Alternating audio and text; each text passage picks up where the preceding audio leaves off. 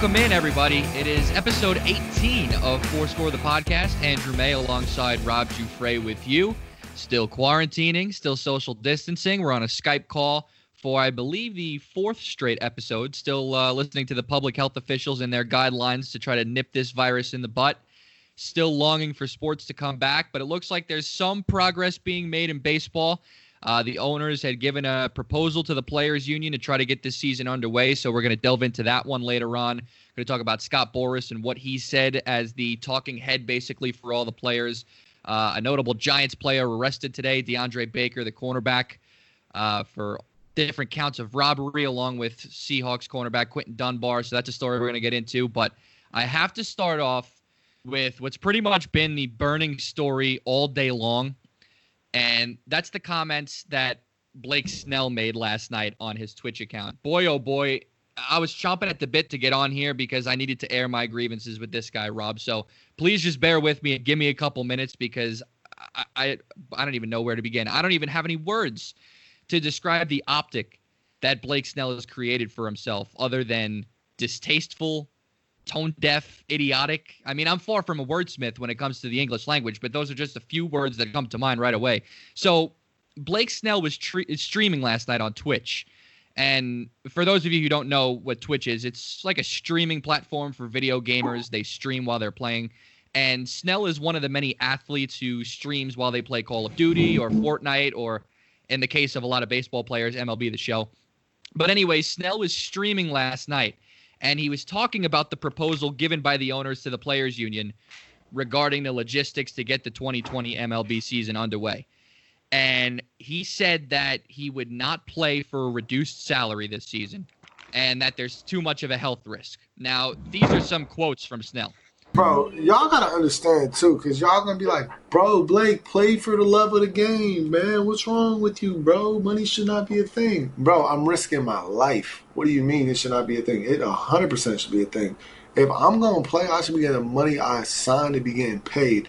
I should not be getting half of what I'm getting paid because the season's cut in half on top of a 33% cut of the half that's already there. So I'm really getting like 25%. On top of that, it's getting taxed. So imagine how much I'm actually making to play. You know what I'm saying? Like, I ain't making shit. And on top of that, so all that money's gone. And now I play risking my life. And if I get the Rona, on top of that, if I get the Rona, guess what happens with that? Oh, yeah, that's in my body forever. That damage is not going to be like the damage that was done to my body, that's going to be there forever. Y'all got to understand, man, for me to take a pay cut is not happening because the risk is through the roof. It's a shorter season, less pay. Like, bro, I got to get my money. I'm not playing unless I get mine, okay? And that's just the way it is for me. Like, I'm sorry if you guys think differently, but the risk is way the hell higher and the amount of money I'm making is way lower. Why would I think about doing that? Like, I'm sorry. So, at first glance there, I sort of agree fundamentally with a player wanting his money. I get that, okay? The money that these players sign for is well-earned, and the MLB is a multi-billion-dollar industry, and these players provide a product that's highly coveted around the world. So they deserve every penny that they get. But this isn't about that. This is about the fact that his comments about, quote, not playing until I get mine, they're as dumb and as tone-deaf and as distasteful as humanly possible. There are 30 million people in the country right now, Rob, who are unemployed. People who are considered non-essential workers have been fired or laid off, some of which are unsure about where they're getting the money to provide their next meal or how they're going to make their next mortgage payment or rent payment. There are small business owners who have been grinding and fighting tooth and nail for years to be able to create a living for themselves, who now have been forced to close and file for bankruptcy. There's 80,000 people who have died because of this virus. And you're going to say, I ain't risking getting the Rona unless I get my money. Are you for real? Where do we even muster up the cojones to make a statement like that when the unemployment rate is skyrocketing? It's at a rate that we've never even seen before. If you think there's too much of a health risk to play, then that's fine. I wouldn't disagree with you. If you think that there should be stipulations written into the CBA that players who, participate during these times, they get more adequate health benefits down the road or whatever, that's fine. If you don't want to leave your family during an existential health crisis, that is fine. But for the love of all things holy, do not make this about money, because people have done the math. And even with the prorated contract that the owners, or the non-prorated contract, I should say, that the owners proposed, and the 50-50 revenue split and taxes, which, newsflash, Blake Snell, every American pays taxes. You're not the only one. He's looking at a little over $1.5 million. That's the money he's taking home. So cry me a river, Blake Snell, all right? And to be honest, Rob, I'm not necessarily knocking him for wanting his money, because if I was in his shoes, I'd probably want the money too. It's greed, and whether you want to admit it or not, everyone has some form of greed. Everyone possesses greed in some form or fashion. And I would bet that he speaks on behalf of a lot of the players with his statement. I think a lot of the players might agree with him. But in a climate like we're in today, to publicize it in the fashion in which he did, it's absolutely nauseating, to say the least. Nauseating. Shame on Blake Snell for what he said. I can't even get over that he would utter those words in a public setting like that and think it's okay. And he's tried to backpedal since then, and he hasn't done any justice to himself for what he's done since the comments were made. Because he texted the Tampa Bay Times afterwards and tried to clarify his statement and basically just reiterated the same damn thing he said on Twitch. What a buffoon. How in your right mind can you make comments like that about your money when there's people who are staring at the ceiling up all hours of the night wondering where they're going to get the money to feed their family, and you're worried about getting your money, $1.5 million to pitch every fifth day? Give me a break. Give me a break. If you don't want to play, then don't play. If you feel like the risk is way higher than the reward, then don't play. But don't make this about money, and don't use public health as a shield for you being greedy and wanting your full $10 million, which, as I said, these players earn every cent of their contract. He's getting paid $10 million per year. For a former Cy Young Award winner, $10 million a year is a bargain for a small market team like Tampa Bay. So to take $1.5 million of that $10 million, I understand it's a pay cut. But these are trying times, and everybody in this country are going through way worse financial situations than Blake Snell is going through right now. You're getting offered 50% of the contracts because 50% of the games are being played. We're not playing a full season. Get it through your head. Read the room. I don't even know how you go about making those comments and thinking that they're okay. Go ahead, take over, because I don't even know where to go from there. Well, here's 6 words that Blake Snell can stick up his ass. Bro, I am risking my life. Yeah. Uh-huh. Yeah. Those are 6 words he could take and shove up his ass. Because every single time a medical personnel walks into a hospital, I don't care who the hell, what capacity you're working there, they are risking their lives every single time they walk there. And they walk into that hospital. And what are they making, Blake? What are they making? I'll give you a hint, Rob. It's not $1.5 million. What are they making after taxes, bro? What are they making, bro? Tell us what they're making, bro. That they're not risking their lives, bro. I can't say it enough. This guy's despicable. He is despicable. And if I'm Tampa Bay right now, I tell him, you know what? Stay home, bro. How about doing that? Just stay home. You don't want to risk your life? Fine, you're risking your life. You have a 1 in 50,000 chance of probably dying. Okay? Those medical people have far more of a higher percentage of dying than you.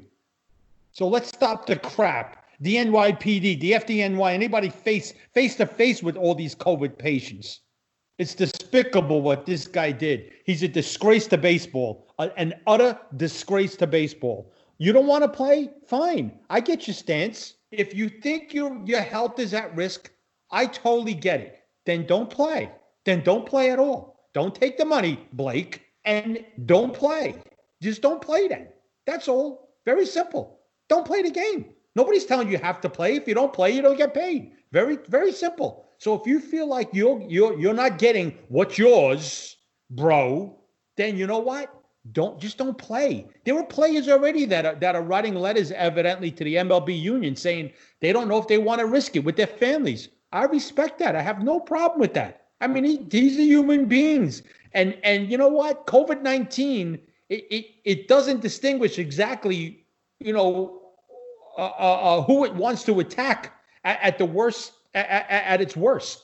You've heard people that are healthy without underlying conditions dying from this or suffering and on ventilators for weeks or whatever it may be. So, it has no boundaries here, this COVID-19. It has none. So I get it. So if you don't want to play, I would tell the player, then don't play. Then you don't get paid. What, is it any different than somebody that owns a restaurant or somebody that owns a store that can't open up and make money for their family? They can't go into work and they're not making money either. What makes you any different? It makes you no different. No different. Where you have 26 million people on the unemployment line right now, you got billionaires and millionaires fighting over what? Over. Okay, I understand. You want to get paid. You want to get what's yours. All right. These guys are putting themselves out there. They're going to play the game. If they're going to play the game, play the game. To me, just don't play it at all. Because this is such a bad look right now at Major League Baseball. If you're going to play the game and you want to play the game, then just play the game and come to a compromise with this. And this leads me to Scott Boras, another despicable person in this whole industry that I cannot stand. This guy, I cannot stand him. Let him stay behind his gated communities with his gazillion dollars and he's on the Forbes list and everything else. How about you shut up? I understand you represent some of these players, but you know what? You're not representing the players union. Let Tony Clark deal with this with Rob Manfred and all his executives, that have to stay in a meeting room, and let them deal with this and let them hash this out. We don't need to hear from Scott Boras. He's another one. Shut up, Scott. All right, another one. You're a piece of garbage coming out saying what you're saying. All the players have done their part. Nobody's done their part. We got far worse problems than worrying about millionaires and billionaires fighting over millions of dollars right now. Yeah, and you know something? Here's another thing, Andrew. From what I understand, if they don't play another game, the owners have insurance. If none of these games get played in a given season, there's insurance. They probably make money on the insurance by not playing than if they were to play, because they're all losing money. And what's going to happen next year when you have none of this revenue stream coming in, when fans can't be at the games, when there's no sponsorships, when there's nothing going on with the TV contracts? Who knows what the hell is going on? What's going to happen to the players then? What's going to happen to free agents? What's going to happen? You think you're going to have guys making 35, 40 million a year and there's not going to be any fans in the games? There's not going to be no sponsorships on the outfield walls, behind the catcher, on the walls, on the uniforms, or whatever it may be, when there's no merchandise being sold or anything like that. There's no beer sales. There's no food sales or anything like that. What's going to happen? What exactly is going to happen? What do you think is going to happen? You think you're still going to get your full pay? You think you deserve your full pay? No. Because people are getting laid off, fired, and furloughed right now because businesses don't have enough money to support them. I got friends of mine that were furloughed and laid off and whatever. And anybody feeling bad for them? No, nobody's feeling bad for them. I ain't feeling bad for you people. I ain't feeling bad for athletes right now making millions of dollars, because you know what? You have a little bit of a support there. You have a little bit of a cushion there with the money that you've made for the most part. I'm not saying rookies or anything, because obviously they haven't created their niche yet to make that sort of money. But, 90% of these players are making good enough money where, you know what? They could live for another year or two without having to make the money they were making and not have to worry. Where you have people right now that are basically either on unemployment or basically living a paycheck to paycheck, or really don't even have a job. They're destitute. So, just if you're going to play baseball, then hash it out. Hash it out by the weekend. Do not let this linger. And I don't need to see Scott Boras and Blake Snell or any other jerk coming out. It just drives me crazy. It drives me nuts, man. Bro, I am risking my life. I tell you, that churned my stomach on the inside, man. It churned my stomach. It churned it. And I don't want to hear these guys coming out saying how much they love the country now and draping the flag on them. Screw off. These guys are such phonies. It's disgusting. They're a disgrace. Some of them, I'm not going to blame all of them. It's not all like that. But, when you got a guy like Blake Snell coming out, let me tell you something. That guy needs to be condemned in a worse way right now. In the worst way. You got to look at it this way, too. Look at all these leagues. All these leagues are in the same predicament, except for the NFL. The NFL is a rare case because their season hasn't gotten started yet. So they have a little bit more leeway to try to iron details out as to how to play the season. Basketball, hockey, and baseball all three of those sports were either in session when the suspensions happened or were past when the season was supposed to open in baseball's case. Now, we're hearing word from Adam Silver that basketball is confident that they're going to be able to come back and play some form of a playoff bracket. And with the NBA and NHL being in the same predicament pretty much, having to cancel play at the same time, you'd have to think that it's probably going to be something similar between both of those leagues. They're probably moving in lockstep. If they're able to continue, and the NFL is relatively unscathed, but baseball isn't played because they couldn't come to an agreement on contract negotiations and money, for the love of everything on God's green earth, you think this is a bad optic with Blake Snell? How bad of an optic would that be for baseball as a whole if their season isn't played just because of money at a time like this? And like I said from the very beginning, Rob, and I know you agree with me, these players deserve the money. I'm not knocking the fact that you want your money. Everybody probably wants their money. I get that. But at a time like this where I just said that there's 30 million people who are unemployed right now, 30 million, to argue about millions of dollars right now is just as distasteful as it could possibly get. If you don't want to play, sit your ass down and don't play. Nobody will fault you. And even if you went public with your comments and didn't bring up money, if you just went public with your comments, as Sean Doolittle from the Nationals did the other day on social media, he came forward and said, under the current proposal that the owner gave us, I don't think that baseball is going to happen because I don't think that players are going to agree to it. I certainly won't agree to it because I don't feel safe playing under these conditions. If Blake Snell would have came out and reiterated that and just said, I don't feel safe, I'm not playing. I don't think it's worth it to risk it. I say we just sit out and wait the next year because I don't feel safe. Then there's That's fine. I respect fine. that, Andrew. I respect that. So do I. If you don't want to play, I understand the fear of it because, again, this virus has no boundaries. And it's totally unknown. We don't know everything about it yet. We don't know nothing about it. We don't even know lasting effects damage-wise to your health over the year. Who knows? They don't know nothing about it. So I get it. So you know what? Just don't play then. Don't complain about the money and at the same time say, well, my health is at risk. But if the money's there, then I'm not worried about risking my health. You can't have it both ways here. You can't have it both ways. You cannot say that you're worried about you're fighting over the money, but if the money's good enough, then I'll play because then I'll risk my health because of the money. Well, wait a second. There's not enough money in the world for me to risk my health, as far as I'm concerned. You could give me $1 gazillion. I'm not risking my health just because of $1 gazillion. I'd rather have my health. So now these guys, which way do you want it? So in other words, if they tell you, well, you know what, just come back, we're going to give you full pay. Well, all of a sudden, you're not going to worry about their health anymore. All of a sudden, you're not going to worry about your health? I mean, come on. It doesn't make sense to me. If you're worried about your health, just don't play. I get it. Again, I respect it. I have no problem with that. I would never denounce any athlete that was scared to go back and play. Mitch Marner came out in the NHL today and said, listen, what's going to happen if somebody dies here? You know, and listen, everybody could say, oh, they're young, they have no underlying conditions. Again, this virus has no boundaries. Yes, the percentages are very, very low. Maybe it's 1 in 20,000, 1 in 30,000, but still, it's still a chance. It's still there.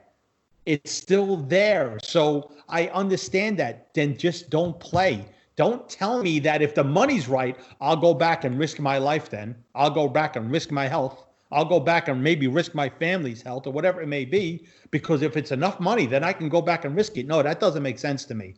Again, there's not enough money in this world that I'm going to risk my life for. I'm just not. That's who I am. And I would have to think that's who most people are.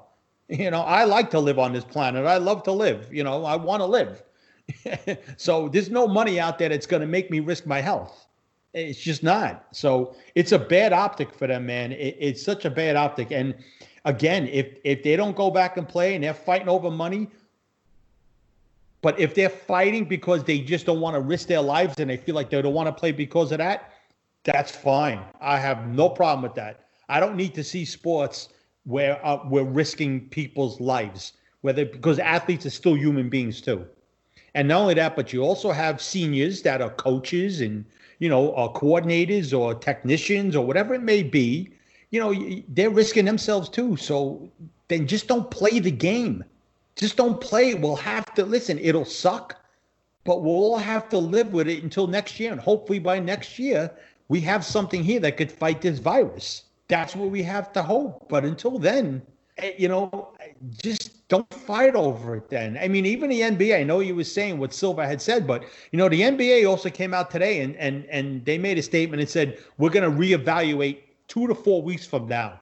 That means to me they have no plan, because you already seen Mark Cuban, I think it was the Cleveland Cavaliers actually had some players that Kevin Love was saying it was very strange. It was him and 4 other guys. They shot on 4 different hoops. They had 4 separate coaches. The coaches were wearing masks and gloves and things like that. And Mark Cuban refused to bring anybody into practice. He says, I'm not going to do it. First of all, you got guys coming in internationally, so who are automatically going to have to be quarantined for 14 days as soon as they come into the country. And not only that, but Mark Cuban said, I'm not putting anybody at risk on my team. I'm not putting any of my coaches, anybody at risk here.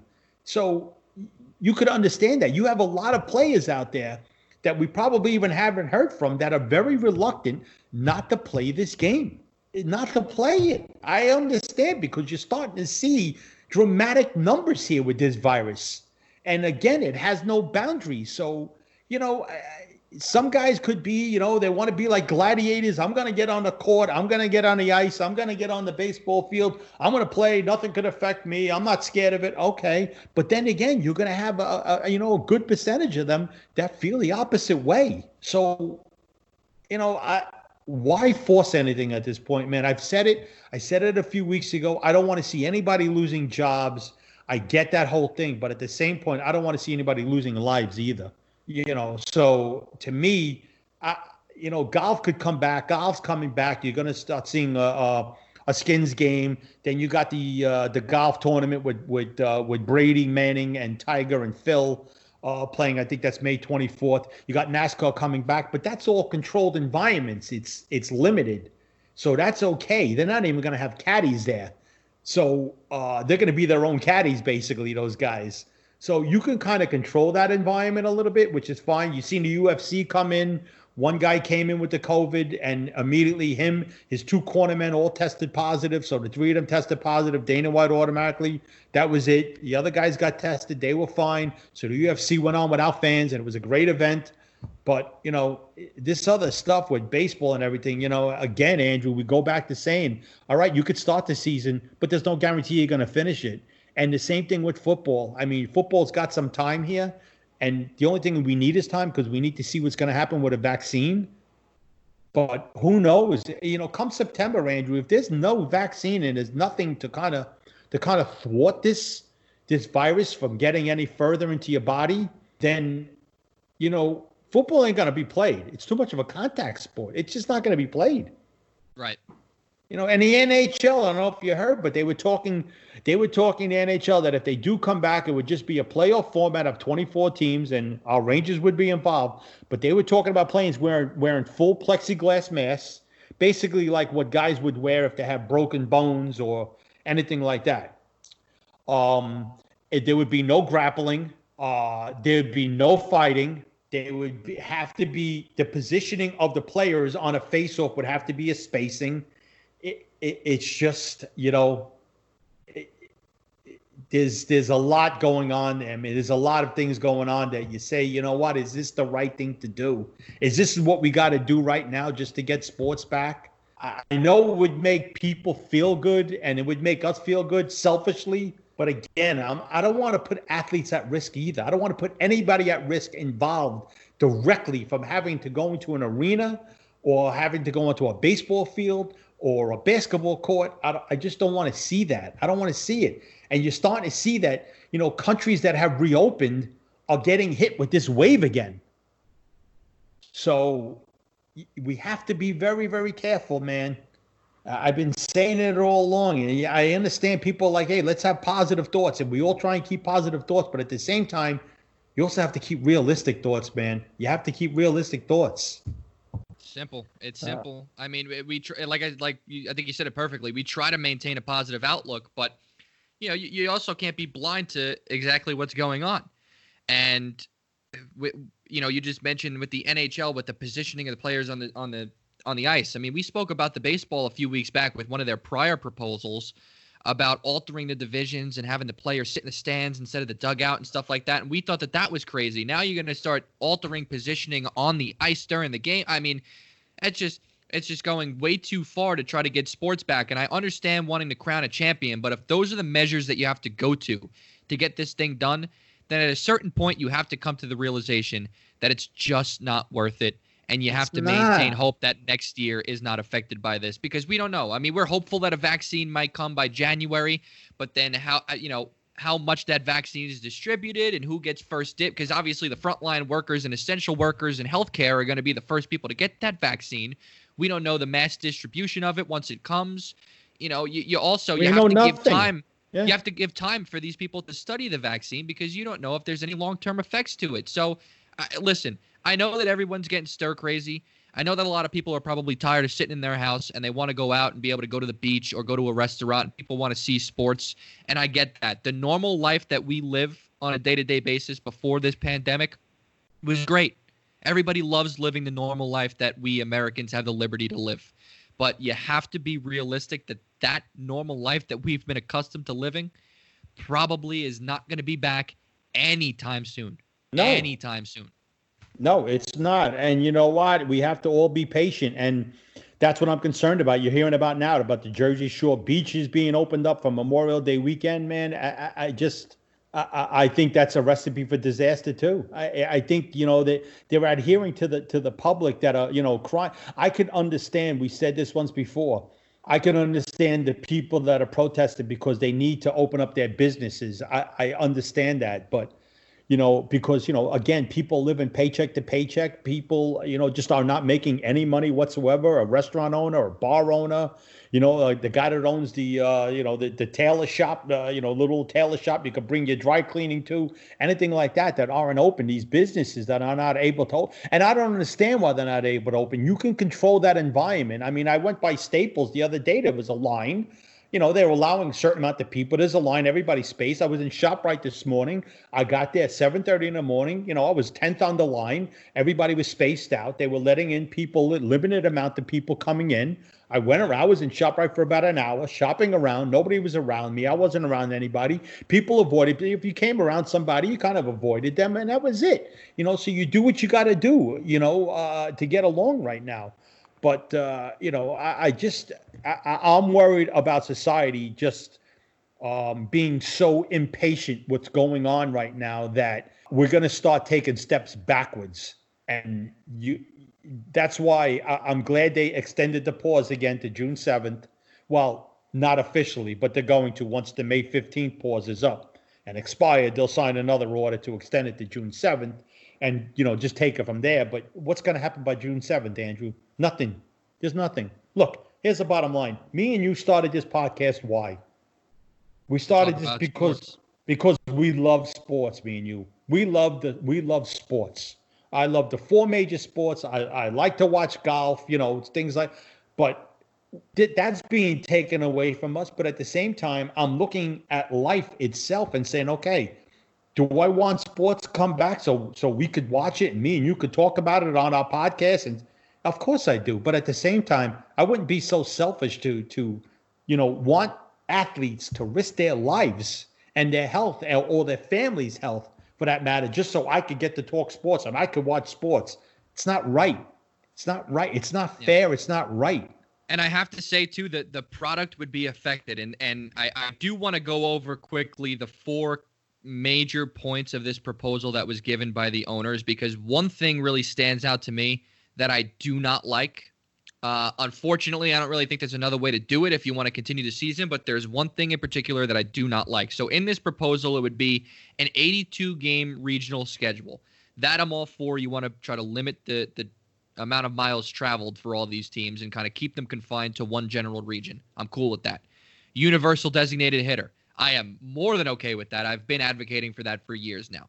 30-man active rosters with a 20-player taxi squad. Mm-hmm. Now, this is one thing that, unfortunately, this is what you're going to have to do because, God forbid, a player tests positive. But here's a scenario for you, Rob. We're both Mets fans, so let's say I bring the Mets up, for example. Let's say a guy like J.D. Davis ends up testing positive for COVID-19.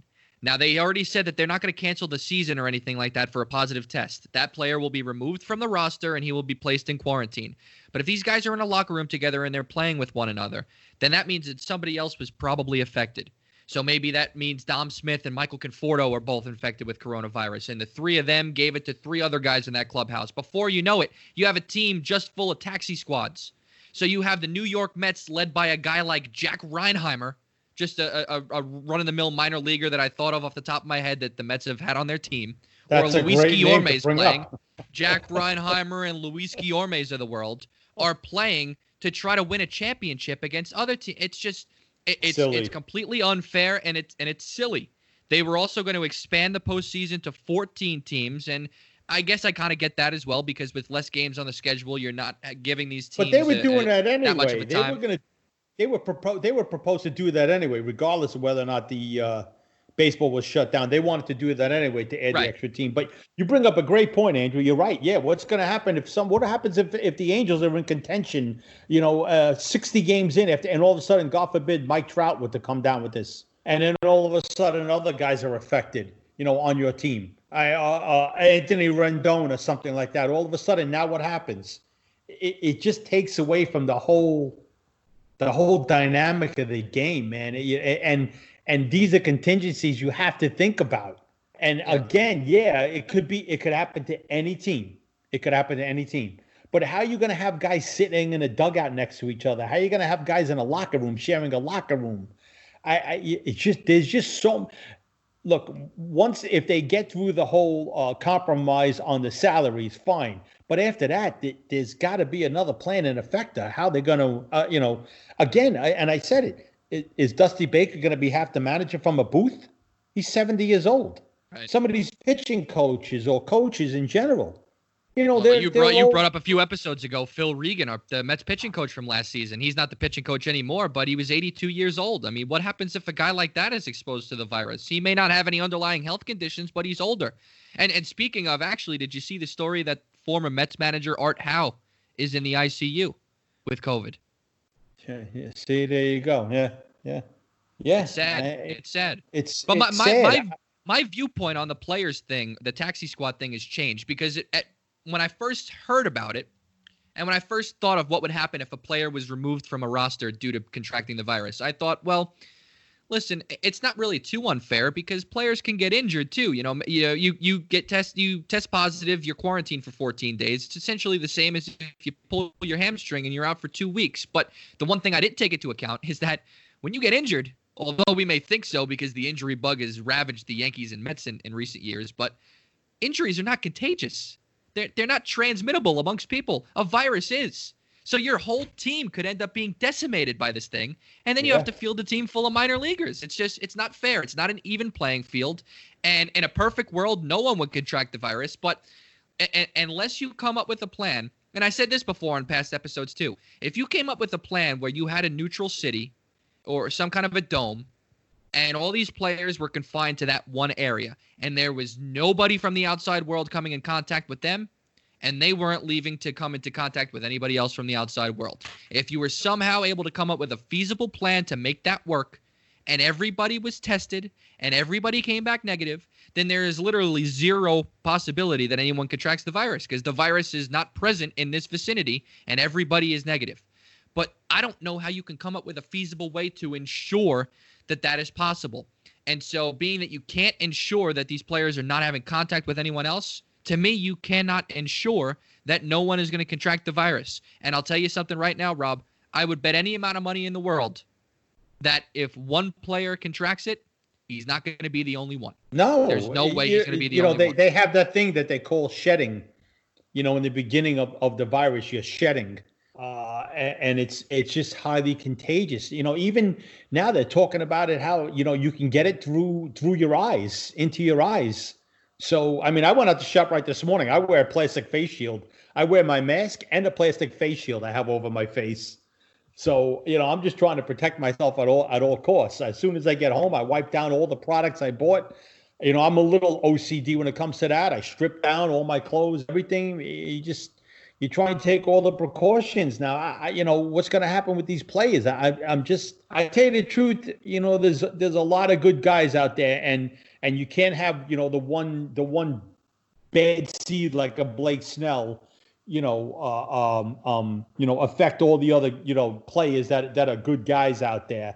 So let's not all group them together just because what we heard about Blake Snell today. But Again, if I'm a baseball player and I don't feel comfortable playing, just don't take the money. Listen, you have to understand, if these guys don't want to play and they don't want, especially they'd have to be away from their families all this time too, and they don't want to be away from their families, then so be it. Let it be. That's fine. If half the Met team said Jacob deGrom and Pete Alonso and all of these guys said, listen, we don't want to do this. We're afraid. I respect that. I have no problem. I wouldn't be mad at anybody. So nobody. And there's going to be your social media trolls who get on their case. You're not going to make everybody happy. They're pansies, man up. Yeah, all the tough guys on the keyboard. I know. You'd have all those idiots out there like that too. So, listen, again, we're not going to have anything settled with this virus come July if baseball's ready to start up. So, and if it does start up and they do play, I will say a prayer every single day that these guys play, that everybody stays healthy, because I'd never want to see a guy get sick. Anybody, guy or girl, anybody affiliated with a baseball team that works, that has to be around the team, maybe somehow, some way, in any way, shape or form. And, and listen, guys will be guys, Andrew. You got 25, 26 guys and, all amongst each other. How are you going to space them out in the locker room? What are you going to do when you're in the locker room? That's a tough call. And not only that, you're going to have teams now that's going to have to sanitize these locker rooms after every single game, after every single practice. Right. After every batting practice or whatever it may be. There's going to have to be extraordinary measures going on here. Extraordinary. Can it be done? And for the most part, they're saying that they want to use these teams' home cities. And again, they want to limit the amount of travel. So the one proposal was grouping the AL East and NL East and having them play games against each other so there's not as much travel. But you're still traveling.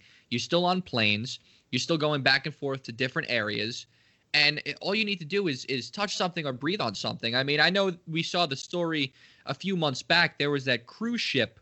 I forget where it came from or I forget all the details, but I just remember that there was a good number of people from that cruise ship who all tested positive when the numbers first started getting pretty insane. It was probably about 30 people who tested positive, and they were swiping and swabbing the inside of the cruise ship for the virus. And, first people were saying that the virus lives on surfaces for 3 to 7 days, and they were swabbing that cruise ship for like 3 or 4 weeks after everyone was off that ship, and they were still finding the virus on the ship. So it sticks around. So any surface or anything, it's a headache. It's a headache. And I said from the very beginning that I wouldn't want to be Rob Manfred, and I wouldn't want to be part of these negotiations because it's just a huge headache, and there's too many things to try to sift through to get it right. And I keep saying over and over again, like a broken record, that there is no blueprint. This hasn't happened before. So you can't go by a set of rules that was used prior to try to get this thing figured out. This is all new, and the details of this whole thing are changing on a daily basis. Let me ask you a question, though, Andrew. These commissioners, they're basically employed by the owners in any of these sports. Correct. They're employed by the owners. They work for the owners. Goodell, Silva, Bettman, Manfred. Right. What if more than half of these owners said, we don't want to play these games? We don't want to play. What if 20 of these owners came to him and said, we don't want to play these games. It's not worth it. We don't want to do this. And Rob Manfred comes out and makes a statement and says, well, we decided there's just too much involved. There's too much risk. We're not going to play these games. What are these players going to do? Well, they're going to – I think this is the problem, is that the players want the decision to be in their hands. It's not. It's Listen, not in their hands. You're employed by somebody, so the players need – you know what? They have their protected union, okay? But still, they're still employed by somebody, all right? You're still employed. So if the owners come out and say they don't want to play, tough shit. You're not playing. Deal with it. You know what? This is a pandemic going on now. This isn't anything else. We're not locking you guys out for any other reason, but the fact that we just don't feel it's worth the risk health-wise. It's not worth anybody's risk. We're not going to play. All of a sudden, then what are the players going to do? Because I'll tell you the truth. If I'm the owners right now, I go to Manfred and say, we don't want to play. I mean, this is too risky. It's too much involved over here. Then I want to see how the players react. I want to see how they react. Yeah, I don't think anyone like Blake Snell would be in agreement with that. If it was someone else's decision to have them not play and he wasn't going to get a dime, I'm sure he would probably have a problem with it. He's such a hypocrite. It's a disgrace. It's a disgrace. Such a hypocrite. I'm not going to risk my life if I'm not going to get full pay. That to me, I cannot fathom that. I said it before, and I'll keep reiterating it, Andrew. I just cannot fathom that. And he's a guy. He makes $7.6 million a year, and he's going to get 33% of his money probably, which would be roughly a little less than 3 million, 2 point whatever million. So you're going to risk your life for that? It doesn't make sense. It does. But if I get my full pay, I'll risk my life. Then I'm okay with that. No, it's silliness. It just goes to show you. It goes to show you that he's using the money as a shield to talk about health. Because nobody in their right mind would say, "Hey," because these are millions, right? There's no one in their right mind that would say, $2 million, no, thank you. Make it 7. Oh, I'm all for it. There's nobody. I'm sorry. You can't be that naive. Go walk into a hospital in a COVID unit. When you see some medical personnel that are making $50,000-$60,000 a year, having to go in there every single day, risking their lives. Go ahead. Why don't you do that, Blake, bro? Do that. Freaking dope. Unbelievable. That guy's I hope he becomes enemy number 1 to everybody. I despise that guy after that. Despise him. Absolute jerk. I was listening to talk radio all day. And as I said when we first opened the podcast, that's been pretty much the main story on everybody's mind all day long, and that's been the major talking point, Snell's comments. And from everybody that called in, it's hard-pressed to find anyone who agrees with him. And there's people, like I said, Rob, there's people who agree with the sentiment of what he's saying, that they want to see the player get paid, because for a lot of people, and I can't say they're wrong for it, for a lot of people, it's hard for them to come to grasp with the fact that they might have to side with the billionaires. They'd rather side with the millionaires rather than the billionaires. But the overwhelming majority of people are siding with the owners in this case, first of all, because the players have a face to them, so it's a lot easier to blame the players. You know, you're not going to blame Jim Crane with the Astros. You know, he doesn't have a face to him. It's easier to blame Luhnow and Hinch or Bregman or the Correas or the Altuves of the world because they have faces. Nobody knows what Jim Crane looks like, so no one gave all the criticism to him. It's kind of the same in this instance. They're siding with the owners here because the players have a face to them. And listen, a lot of people may agree with the players in the sentiment of wanting to get their money, and I know a lot of the players probably agree with Snell. But my main point, and the main point of a lot of people who have called into talk radio, a lot of the hosts, a lot of people I've seen on television, they all agree with one thing in particular: to publicize it, to be dumb enough to come out and say it, in a climate like this, with the state of affairs that's currently going on in this country, to come out and say that was mind-numbing. It was dopey. It was idiotic. It was tone-deaf. It was nauseating. It was disgusting. Andrew, what did I tell you? And when we first started this podcast, there's a few words that I used in relation to the cheating scandal and any sort of scandal it may be, but mostly with the whole Astro thing and everything else. I always said, get out in front of it, be contrite, be humble. If Blake Snell just came out and said, listen, I'm scared to go out there. I'm risking my life out there. I'm still a young player. I haven't really created my niche there. I haven't made the big money yet. So if they give me my full pay, yes, I can understand having to go out there and risk my health to go out and play. If you word it that way and you're a little humble about it, everybody would understand. But to come out and sound the way he sounded and use the words the way he did, that's what made it. Here's the only quote. Here's the only quote you need to know about what he said. No, I got to get my money. I'm not playing unless I get mine. That's the only sentence you need to read to come up with it, to find out where that statement was coming from. It wasn't coming from a place of humility. It wasn't coming from a place of concern. It was coming from a place of greed. Oh, God, it's disgusting. Again, there's certain ways you could have went about it, and he didn't go about it the right way. And you know what? He'll backtrack, I'm sure, tomorrow because he's going to get so much backlash. Well, he tried And you know to what? already. He tried to already, and he You know failed. He what? just reiterated Too the same late, thing. buddy. He's done. He'll play baseball, but he's done in the eyes of public opinion to any fan. I hope he gets booed for the rest of his life every time he steps out on the mound. He's a disgrace. A disgrace. Like I said, walk into a COVID-19 unit and go see, go ahead. Go see who's risking their lives now. Dope. Yeah. And the more I think about it, I just get, oh my God, does that anger me in a worse way? Well, Dear here's what I'll say. As much as I would absolutely love to move on from this and go to a much happier story, I have a story we can get to, but it's not so happy, especially for you as a Giants fan. I mentioned it in the open. DeAndre Baker and Quentin Dunbar of the Seattle Seahawks. There's warrants out for their arrests.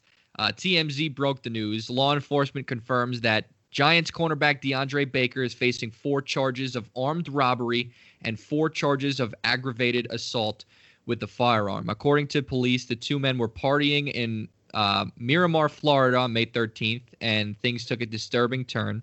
They were playing cards and video games, and an argument broke out. Baker whipped out a semi-automatic firearm. The cops say that the men began to rob party guests, with Dunbar assisting in taking watches and other valuables at the direction of Baker. So it seems like Baker was the directive and the ringleader of this whole assault. Nobody was shot, even though there was loaded firearms, and the cops say that the men made out with more than $7,000 in cash, along with several valuable watches, an $18,000 Rolex, a $25,000 Hublot, and a pricey Audemars Piguet timepiece. Well, Baker told the third guy who was wearing a red mask to shoot someone, but the guy didn't shoot the person. Listen, if TMZ is reporting it, it's on the money because TMZ really pays for their sources. So TMZ is not going to report something like this, and it's not going to be truth. This is truth. And let me tell you something. This is disturbing. This is disturbing. And you know what? This isn't going to be his first go around doing something like this. You just all of a sudden just decide to, face charges of armed robbery and aggravated assault. This isn't your first go around. So I wonder what the Giants were investigating when they drafted him. I mean, this is very, very disturbing. These are 2 young men, just basically, especially the Giants, they just drafted Baker last year. And although he sucked this past season and he had a lot of lazy play, he did not play well. And I don't think the Giants were happy with him. But for something like this, let me tell you something. This is serious. These are some serious charges. These are charges where you're going away for a long time if this is truth. And I'd have to think that this is truth. So the Giants issued a statement. All they said, which they had to for PR. They can't PR say reasons, much. but they said, we are aware of the situation. We have been in contact with DeAndre, and we will have no further comment at this time. So, it's very and you disturbing. could tell by that, a lot of times the preliminary statement by a team when they find out of allegations against a player or something of that sort, usually they're short, sweet, and to the point until they go through their full investigative process. But with a statement being that short, you could tell the Giants were caught completely out of left field with this. I'm guaranteeing you tomorrow he'll be released. He'll be cut. I'm guaranteeing you he will be cut. Guaranteed.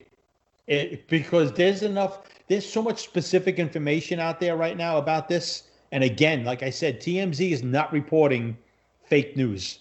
That is not happening with TMZ. It's just not. They pay people a lot of money to get these types of stories. So I'm telling you right now, there's a lot of truth to this. I'd be shocked if there was no truth to this. I'd be shocked if there was some sort of, misunderstanding. This is just... they're talking about that Baker and Dunbar were a few days earlier. They were in Miami, and they lost $70,000 doing what nobody said, but they evidently was a high-stakes card game. So much for social distancing with these guys. I guess that wasn't happening. So, you want to hear something pretty crazy? So I just see this on Twitter. Apparently, Quentin Dunbar was on a Zoom call with reporters this morning before this news broke.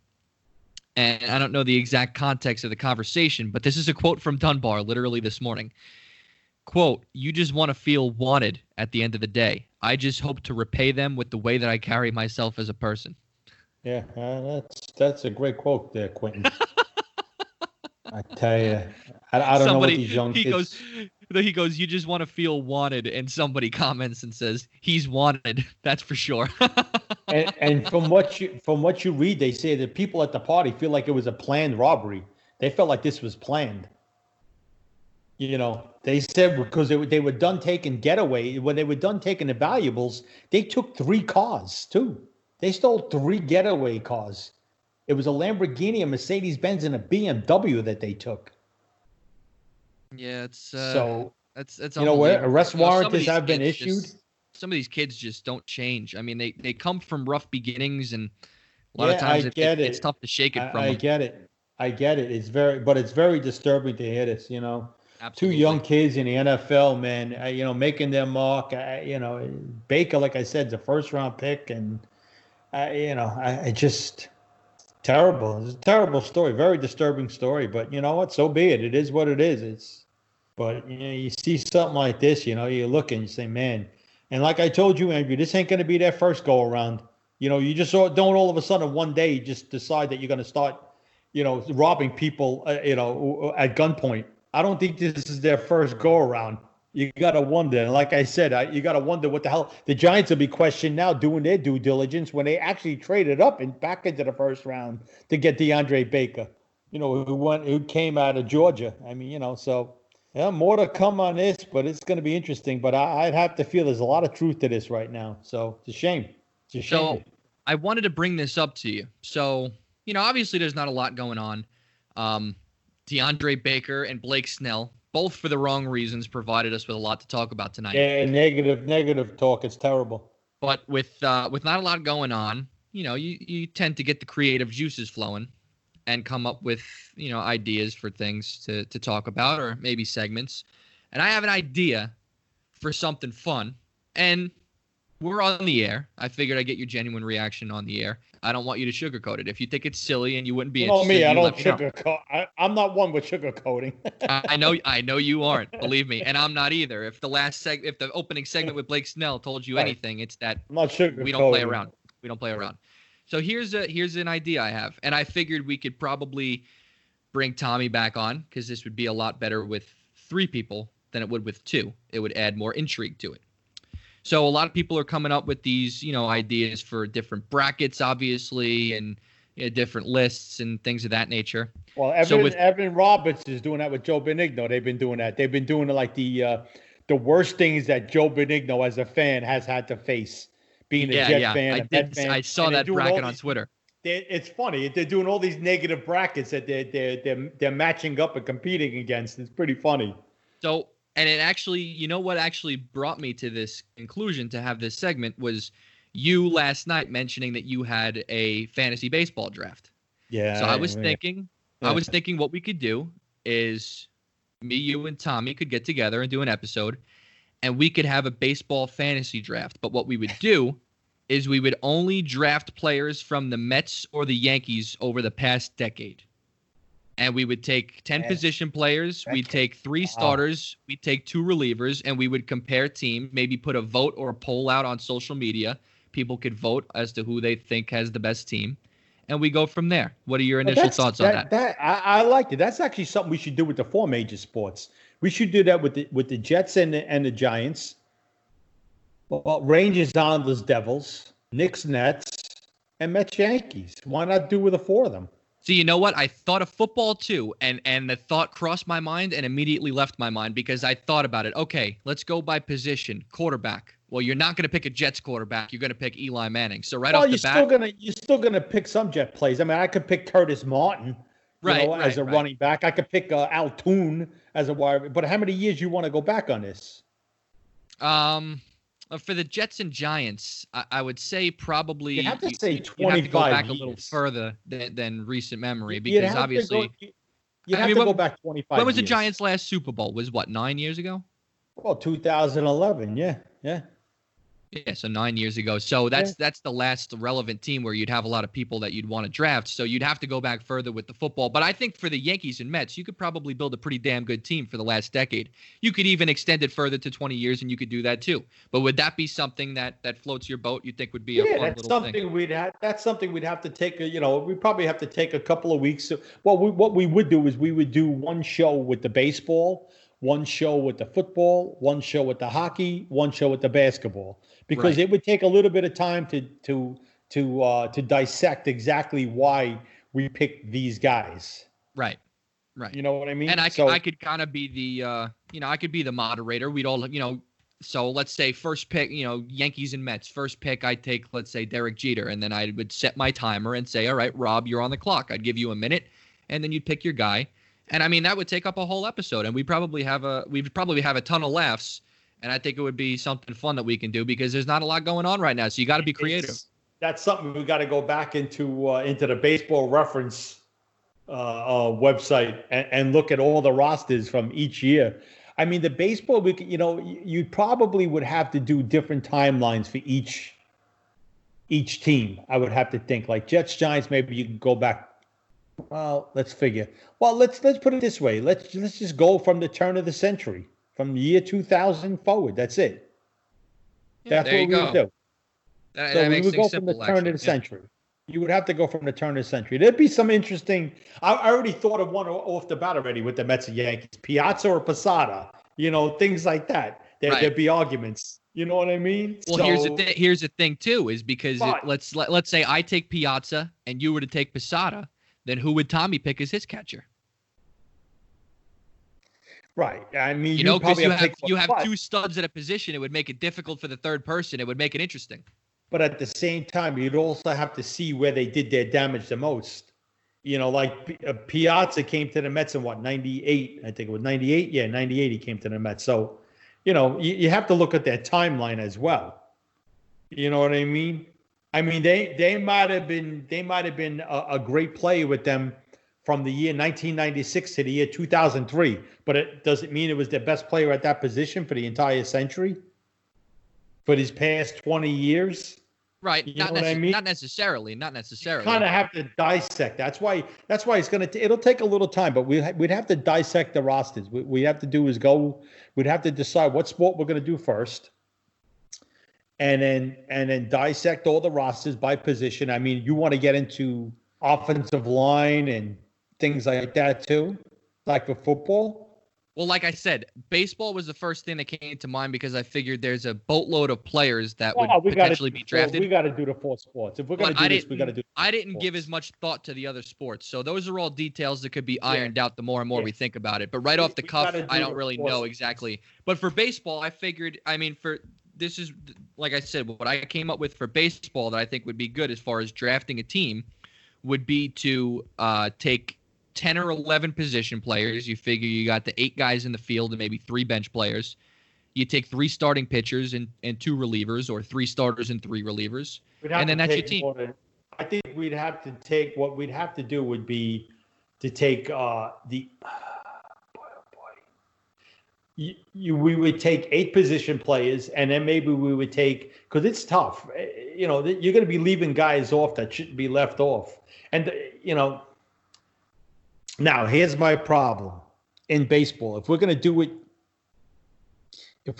from the year 2000, a guy like Paul O'Neill, who pretty much made his mark for the Yankees in the mid-90s to just about the turn of the century. You know what I mean? 2000, 2001, 2002. Can you include him on that team? It's tough because if we're going to do this, we got to have a certain guideline to it. Right. It's got to be some sort of sustainability that they had coming from the turn of the century. Right. You know what I mean? Or they had to have played a minimum number of years within the century. Right. We should probably put it where they had to play a minimum of at least 5 years at the turn of the century for a certain team. Right. You know what I think would be fun? What time is it right now? It's 9:15. Tommy's awake, isn't he? I don't know what Tommy. He might be sleeping. You think so? Yeah, You know what I'm gonna do? I think this would be fun. I'm gonna shoot Tommy a text while we're on the air, see if he gets back to me, and I'll call him on speakerphone and I'll see what he thinks about the idea. And maybe he has. He'll love it. I'm gonna. You want to shoot him a text? Or you want me to do it? I'll shoot him a text right now. Okay, cool. I'm not going to be. Ask him if he's awake, and if I could give him a call real quick, and then I'll put him on speaker and we could see. I'm seeing a lot of people on Twitter, by the way, Rob, that are a lot of teams, a lot of reporters, former players are all sending their prayers out to Art Howe. It doesn't look like he's in very good condition at all because we're seeing an outpouring of support now. That's terrible.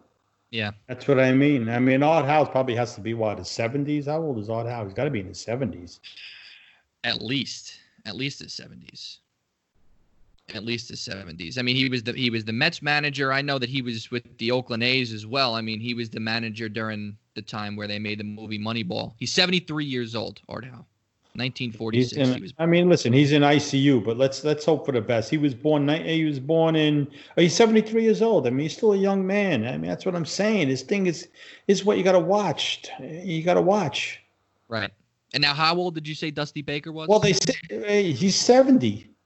Well, they said, they also have a quote here. 49 minutes ago, ESPN put out a quote from Art Howe. He's in ICU, and he said never experienced anything like it before. Art Howe told station KPRC 2, Channel 2. So, and he's describing coronavirus symptoms. So maybe he's okay. Maybe he's in ICU, but maybe he'll be okay. So let's pray for Art Howe. Yeah. Yeah. It's and this has been this way from the very beginning. I know there's a lot of people, and I think I was one of them. I think I downplayed the severity of the virus when it first started, and a lot of people finally realized how serious it was. But I think once you are able to put a name or a face to it, you hear all these numbers about the amount of people that are being hospitalized. And while it's a little bit earth-shattering, the numbers, you can't put a face to it. It doesn't really hit home or affect you. But once there's a famous person or a family member that ends up contracting it, I think it kind of opens your eyes and gives you a different perspective of viewing it, because you finally, when there's just these people that you don't know and these numbers are just accumulating, it really doesn't mean as much to you when someone that you know or a popular name ends up contracting it. You know what I mean? Like when we were on the air when this thing first started taking off, and we were hearing that the numbers were going up, and we were hearing this in China and Italy and in the U.S. And then once you heard Tom Hanks, it was kind of like, whoa, wait a second, right? And then Rudy Gobert, and everyone was like, whoa, now athletes are getting it. And it was weird. It was weird. It really changed everyone's boundaries. No, not at all. No answer from Tommy yet, and I am just shooting a mass text right now. Yeah, I did send Tommy a text too. I figured both of us, maybe if he heard his phone ring more than once, he would think it was urgent, and he'd wake up out of his Star Wars slumber. Oh, here he comes now. I'm seeing the bubbles. Oh, boy. Wait. I'm seeing some bubbles, so he's responding. What the what the F? He puts LOL. Do you want to call him? I'm going to give him a call. I'm going to tell him, Andrew calling you now. I'm going to tell him, Andrew calling you now during the episode. We on podcast. Hello. Hey, Tommy. Oh, there he is there. What's going on? All right. I need you to do me a favor. I need you to keep it clean because we are on the air right now. We're recording episode 18 of Fourscore the podcast, and we have a question for you. What's up? What you got?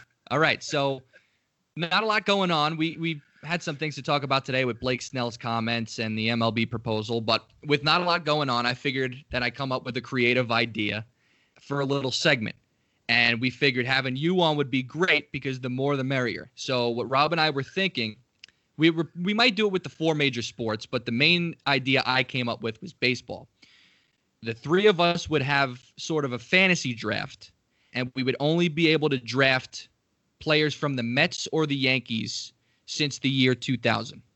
So you draft maybe 10 or 11 position players, you draft a couple starting pitchers, you draft a couple of relief pitchers, and we would compare teams, maybe put a poll out on social media and see who people thought had the best team. Is that something that you would be all for?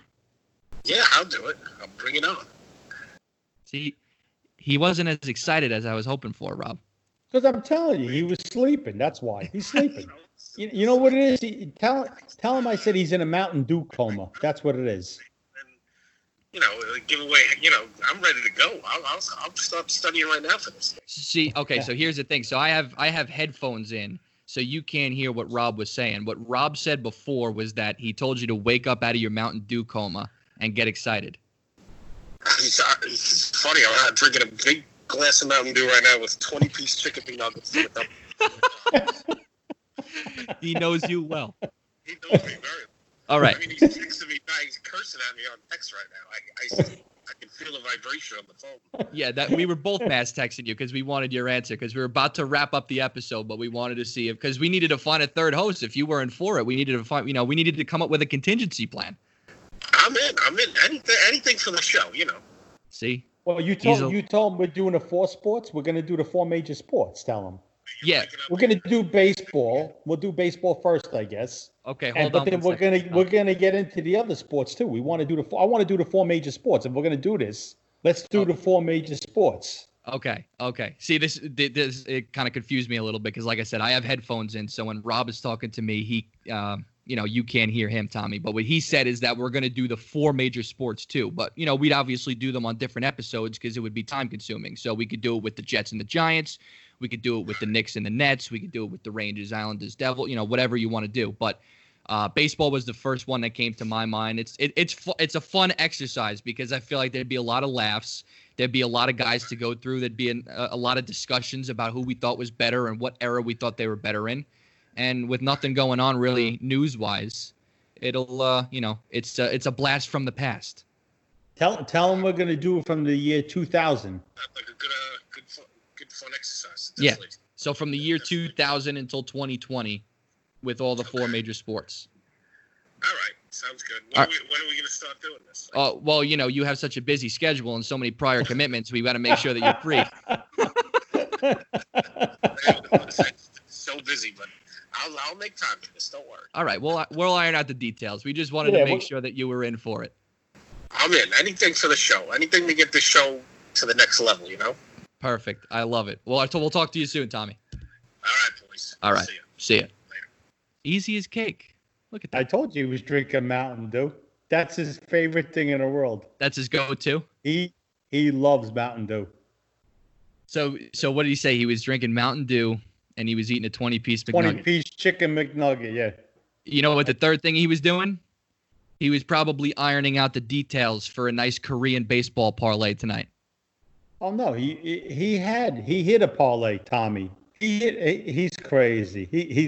He hit 2 11-team parlays last year within 2 weeks. 11 teams. And so how much did that pay out? It paid out a lot. A lot. Yeah. It paid. I'll let him maybe when he comes on again. He'll 2 11-team parlays. He sent me the receipts. I seen the whole thing. So Tommy ain't gonna lie. Tommy's not a liar. So no, you know what? I actually. I see on Tommy's Instagram page in his bio, it actually says 2-time 11-team parlay winner. Yeah. He's got a lot of things going for him, Tommy. 6-time Emmy winner, 2-time 11-team parlay. He did that within 2 weeks. He did it within 2 weeks. Unreal. But he was betting. He wound up. He's funny, Tommy. He wound up betting. He was betting parlays with the UFC fights and Korean baseball. God. He's and he wound up winning one of the parlays and he hit it and it's so funny. He's a funny guy, Tommy, man. But I tell you what, he knows his stuff, man. He really does. He does a lot of stuff. Yeah, this is him. So he hits a 5-team parlay. He hits Tony Ferguson versus Justin Gaethje, UFC. Yeah, Ferguson lost. Henry Cejudo versus Dominic Cruz. Francis. Oh, this is bad because you're making me pronounce names right now. Francis Ngannou versus. This is our favorite part of the show. I feel like John Minko right now versus Jarenzo Rosenstruck. Kelvin Cater versus Jeremy Stevens. That was easy. And then he hits the KT Wiz at the Doosan Bears for his winner. And he texts me and he writes, that he wins the parlay because it was 13. The final score was 13-12 in 11 innings. They blew a 7-3 lead, a 10-7 lead, and an 11-9 lead, then fell behind 11-10. But they won on back-to-back tailor-made double play ball errors by the second baseman on the other team. The game ended at 5:30 in the morning. See, I was gonna say that's crazy too, because that had to be the last leg of his parlay, because the fights were all over with and that game was going on at the wee hours in the morning. Oh my God, it's so funny. What a guy. See, you know what? Next time I go to Atlantic City, maybe I gotta take him with me. No, and, he's and, not and not lose my money. He's not an Atlantic City guy. He's not that. Tommy is I tell you, he does a lot of studying with this stuff. I mean, listen, every gambler is always going to tell you about their winnings. They don't tell you about their losses. But he those 2 11-team parlays, I'd never seen that before in my life. And he hit 2 of them in 2 weeks. Yeah, it was crazy. That's unbelievable. Insane. Yeah. You know what? It hit 11-team parlays twice. You did it in 2 weeks. I mean, he sent me the snapshots of his account. It was crazy. So funny. But yeah, he knows his stuff, Tommy. Tommy definitely knows his stuff. He definitely does his studying. So, but you know, it's funny. I'm listening to the K show this afternoon. I like that idea. I like that idea you came up with. That'll be fun. I think it'll be fun. So I'm listening to the K show this afternoon, and they had on Boog Sciambi, and he's actually calling these Korean baseball games, and he's doing it from home, off a monitor. So who doing it? Who was doing it? You said Boog Sciambi. Oh, because he's one of them. I think there's a couple guys doing it. I think Carl Ravitch might be doing them too. Ravitch and Eduardo Perez were doing it also. I seen them doing it. Right, yeah. But the funny part is that, you know, like you said, the games don't end until 5:30 in the morning, or they start at 3 in the morning. And Boog Sciambi is calling them off a monitor in his house, and he lives in like an apartment building in Manhattan. So Kay was asking him, like, dude, like, do your neighbors complain when you're screaming like home run, it's out of here at like 5:30 in the morning with the thin walls? Like, I just find it funny they have the cardboard cutouts sitting in the seats.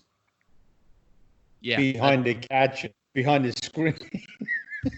They have cardboard cutouts. I'm like, you know, I mean, I guess you don't want to see an empty seat. I get it, but you know. I tell you, they actually, as a matter of fact, they started letting fans in a limited capacity in Taiwan, I believe, in their baseball league. They started letting fans in, but they capped it at like 1,000 people, I guess. If there's 50,000 that fit, I guess they were only letting in 1,000, and they were doing comprehensive screening and temperature checks on the people that came in, and they obviously had to wear masks and stay apart. And I actually read something on Twitter halfway through the show, and this is actually a perfect time to bring it up.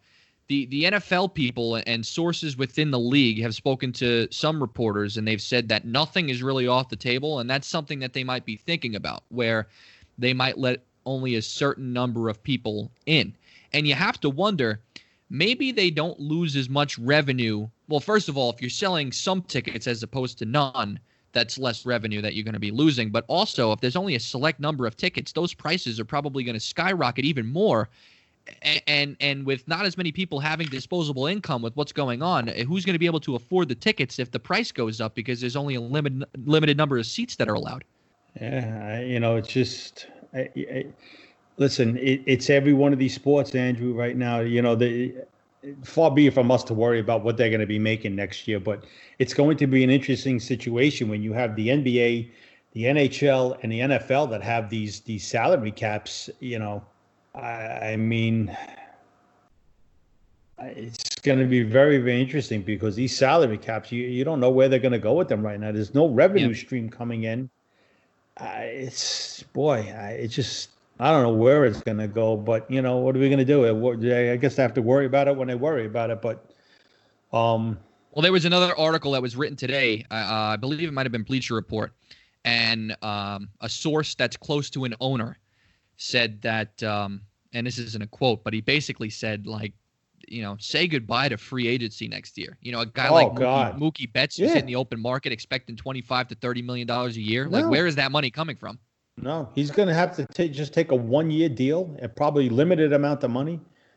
Unless somebody wants to pay him, you know, I don't know. You know, and not only that, but you have to see what's going to happen come come next season, if this virus, if there's no vaccine or something that could, fight this this virus in some way, it's these players are going to have a dose of reality, and I hope they're prepared for it. I hope they don't get greedy, and I hope they're just thinking about the long-term plan for the sports right here. And I don't think they will, because the problem is the agents.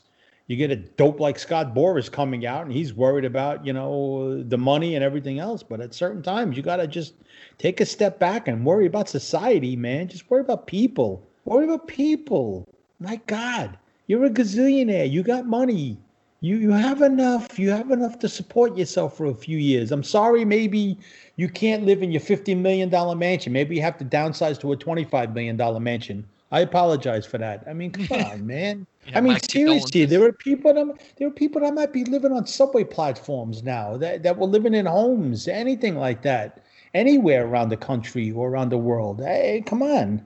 Hey, just have a heart. God damn, have a heart. But yeah, all right, you know what? So I'm going to start doing my studying for this. We'll take a little time. We have enough time to do this. So this will be some fun. I like this idea. I like it. I guess we're going to start with the baseball first. Yeah. Okay, we'll start with the baseball first. And I figured what we could do, because like I said, I put more thought into the baseball than I did with the other sports. So I figured if we do the baseball first, then we could see how it goes, and then we can, modify and iron out details for the other ones. It'll be fun. We'll have a lot of fun with it, I think. Yeah, it'll be a lot of fun. Why not? You got to find something. So this will be fun, especially that, to do it the last 10 years is tough. I mean, I'd have to think if you could do it from the year 2000 forward, you'd probably get a little bit more content involved, and we can make some lists, and narrow it down. It'll be some fun. Yeah. We'll have a little banter going back and forth with that. So that'll be good. We have the group chat between you and Tommy from draft. So we can iron out the details from there. And like I said, we'll put it out on Twitter whenever that's going to be. And then I can easily put out a poll. People who listen can vote on who they think has the best team, or they can text us and let us know. We'll tally up something, and we'll have a lot of fun with it. Listen, there's not much else going on. So any creativity that comes our way, I'm going to take it and run with it. And that just kind of happened to pop up in my mind after you mentioned your draft last night. I know a lot of the country loves NASCAR racing, and NASCAR is going to start. What is it? The May 15th. There's a NASCAR race. So they'll have NASCAR, and, NASCAR is probably, with the exception of the pit crew, which I'm sure they'll be, they'll have their masks and gloves and everything else on that they need, to protect themselves. NASCAR can go on, and actually, NASCAR might be a little bit safer if the cars stay 6 feet away from each other. Yeah. You wouldn't have those catastrophic crashes or anything. Right. But, you can get that back. Like I said, a lot of the country loves that. The UFC, I think they fought again last night, or they were fighting tonight, the UFC. So they're putting on some fights. So you have that, and we'll see. Maybe little by little we could have something going on. But, my friend Chris Marini sent us a thank you, because he works in the hospitals, and we gave a shout out to him. That's Tommy's cousin. He's a very good friend of mine. His parents are good friends of mine. I love them. They're good people too. So he sent a text, and he really deeply appreciated us thanking him, and giving him a little shout out on the podcast. So as I always end these shows, just thank all your first responders, medical personnel, nurses, doctors, technicians, anybody that work, and administrators, anybody that works in the hospitals, all the frontline people, whether it be NYPD, FDNY, Department of Sanitation, who's ever out in the forefront in front of this, people that work that are now sanitizing the subway stations to keep that clean. All these people, just, again, appreciate them today, tomorrow, for the rest of your lives. I reiterate it. I'll keep saying it forever. And you know what? Just boo Blake Snell every time he steps on a mound again for the rest of your lives. There you go. That dope. So, but again, my buddy Chris, thank you to him and everybody that works in these hospitals. Your mom, Lisa, that we know, your mom's friend, my friend, Gina's friend, your friend, all our friend, But, thank God for all them and thank God for everything that they do because, everybody takes it for granted. These people are walking into these hospitals with anxiety. I can't Right. imagine having to walk in every single day, just seeing it, no less. We're shielded from a little bit. I've been pretty much just me and my wife self quarantined the whole time. And, thank God we're able to work from home. And, I go out to the stores. I don't let my wife go out to the stores. I do it. I want to do it. Let me do it. I'll do that. And, we go for our bike rides or whatever. But, to have to walk into a hospital to see everything that's going on and to go in with that angst and that anxiety every day because, you're walking in and you had COVID patients there. So, God bless them all, man. They're doing an unbelievable service to all of us. And it doesn't even have to be the people, and I'm not taking anything away from the nurses and the doctors who deal with the patients because they do a phenomenal job, but it's not just limited to them. I mean, the minute you step foot in that building, you put yourself at risk. Yeah. Well, you just walk up to the front desk just for information. Right. That's all it is. My sister works, she works for urgent care. They have a rope there. You can't come within 6 feet. She goes in every single day. So God bless her too. Every single day she's got to come home. She's got to take her shoes off outside, strip down, put everything in the laundry right away. It's a process. I mean, even going to the store is a process. I come home today. I strip down. I wipe down all the products I buy. It's a process. But if we all just could adhere to that. And again, the nicer weather's coming along this weekend, Andrew. Please, everybody, if you're listening to this podcast, be smart. Do not take it for granted. We understand it's going to be nice weather. You can go out and enjoy it. Be smart. Wear the mask. Protect yourselves. If you have to wear gloves, wash your hands. Don't touch your face. All these little things. Just remember that. Do not take it for granted. Just don't think because it's nice weather you could do whatever you want to do. You cannot. Let's protect it. Let's protect society. Let's all protect ourselves. So I guess we can wrap it up now, Andrew. Do what you do, my friend. And This was a good episode. I mean, unfortunately, we had to start up with some negative stuff, with the baseball and DeAndre Baker and Blake Snell and Scott Boras and all this. But, hopefully if baseball decides to play, they come to a resolution as soon as possible, Andrew, and they can get on with it and make plans to start playing and just God willing that they are all safe. Any of these athletes. This quarantine, go out there and all safe. This quarantine is making everybody toxic. We didn't have much happy discussion tonight. Everything was ripping everybody. Well, you know who's happy? How about the Houston Astros? Are they not happy that if baseball does get played, they don't have to sit in front of fans? Well, honestly, to piggyback on that and to second that, Blake Snell probably too, because Blake Snell would be getting booed. Well, he's going to get his share though. He's going to get it worse than what the Astros would have got it. Because what the Astros did was cheat, but what he did was kind of, cheat society. Listen, both you and I can talk from experience. Sports fans hold grudges like none other. So everyone will remember what the Astros and Snell I'll hold did. a grudge against Blake Snell for the rest of my life. He could backtrack it all he want, that guy, but he said what he said, and he continued saying it. I listened to that segment with him. There was never one point where he just kind of was like trying to stop himself. He just kept on going on and on with it. So wait, I have a question for you now. Does Snell now overtake Familia on the list of athletes that you wanted to beat the piss out of? Oh yeah, absolutely. Yeah, absolutely. Even Luis Guillaume, he could back clean up for the Mets now, and I'd be happy with it. Blake Snell overtakes everything right now. He's the guy I like to beat the pulp out of. Dope. Oh God. But I'll throw a huge thank you out to Chris Marini as well for listening, and thanks for all he does on the front line. He's a big listener. He loves the show. Yeah, I'll reiterate everything that Rob says at the end of every episode for all the frontline workers. Thank you for all you do. Continue to stay safe. Hope everyone is financially stable and safe and sound and healthy and staying sane, staying positive during these crazy times. Real quick before we go, I know I said twice about your fantasy draft, but I didn't ask you. How did it go? Was it weird drafting, not knowing whether or not the season's going to even happen? It was. It's weird because, I didn't agree with doing this draft. It's an NL only league and it's an auction league. It's an auction. So, there's keepers involved and stuff like that. And me and my buddy Dom went partners in it last year. They needed an extra team. I had a friend of mine that's in my auction league that I do that asked me, oh, you guys want to get in? We said, let's just give it a shot.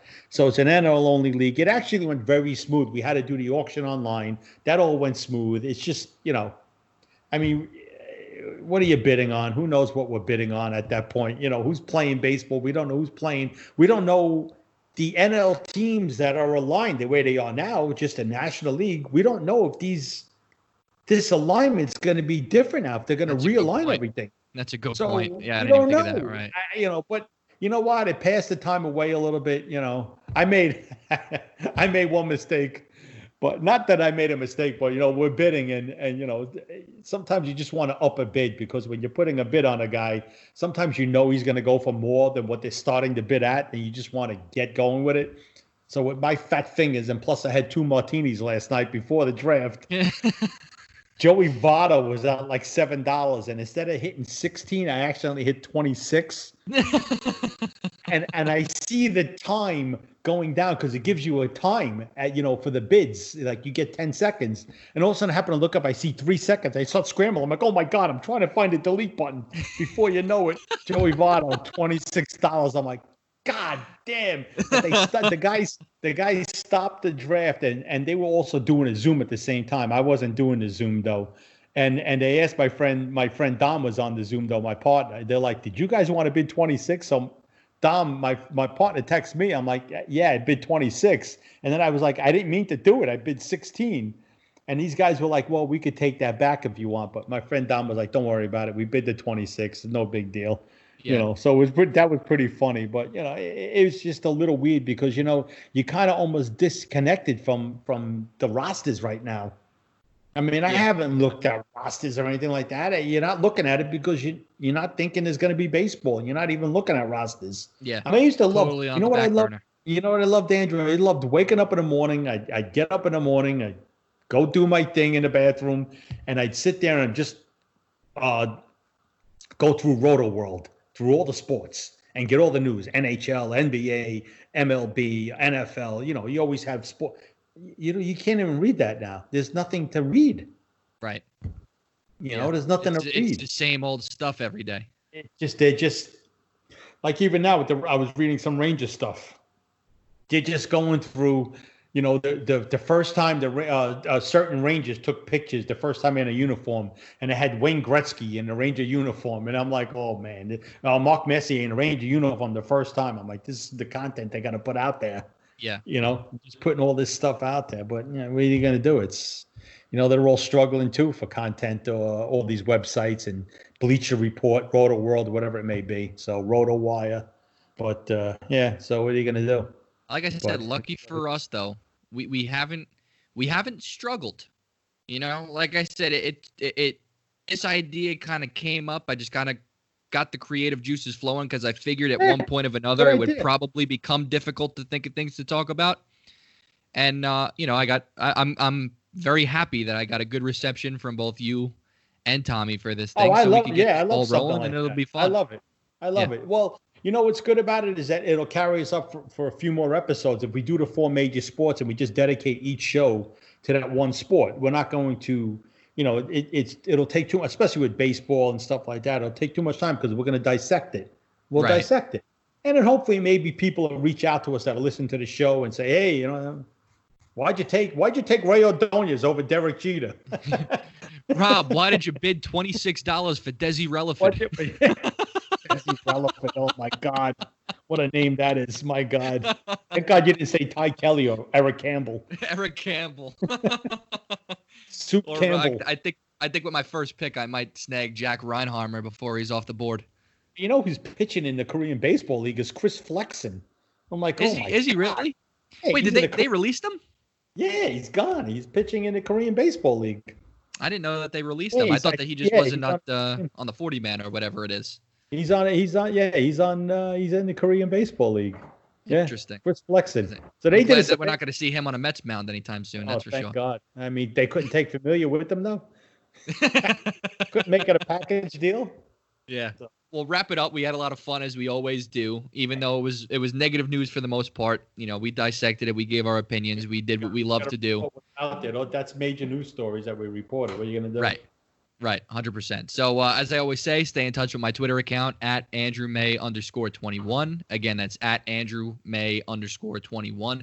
I'll keep everybody posted with episodes, when they're going to be, when they're out, what platforms you can listen, and we'll keep everybody posted with our little fantasy draft idea and, what the logistics are going to be, and then we'll hold a poll afterwards. So certainly something fun in this time of uncertainty that Rob and I are going to do, and Tommy as well. We'll have the three of us do it. So as Rob said before, thanks to all the frontline workers, all the essential workers. Everybody stay safe, stay healthy, enjoy the nice weather this weekend, but be smart and stay safe.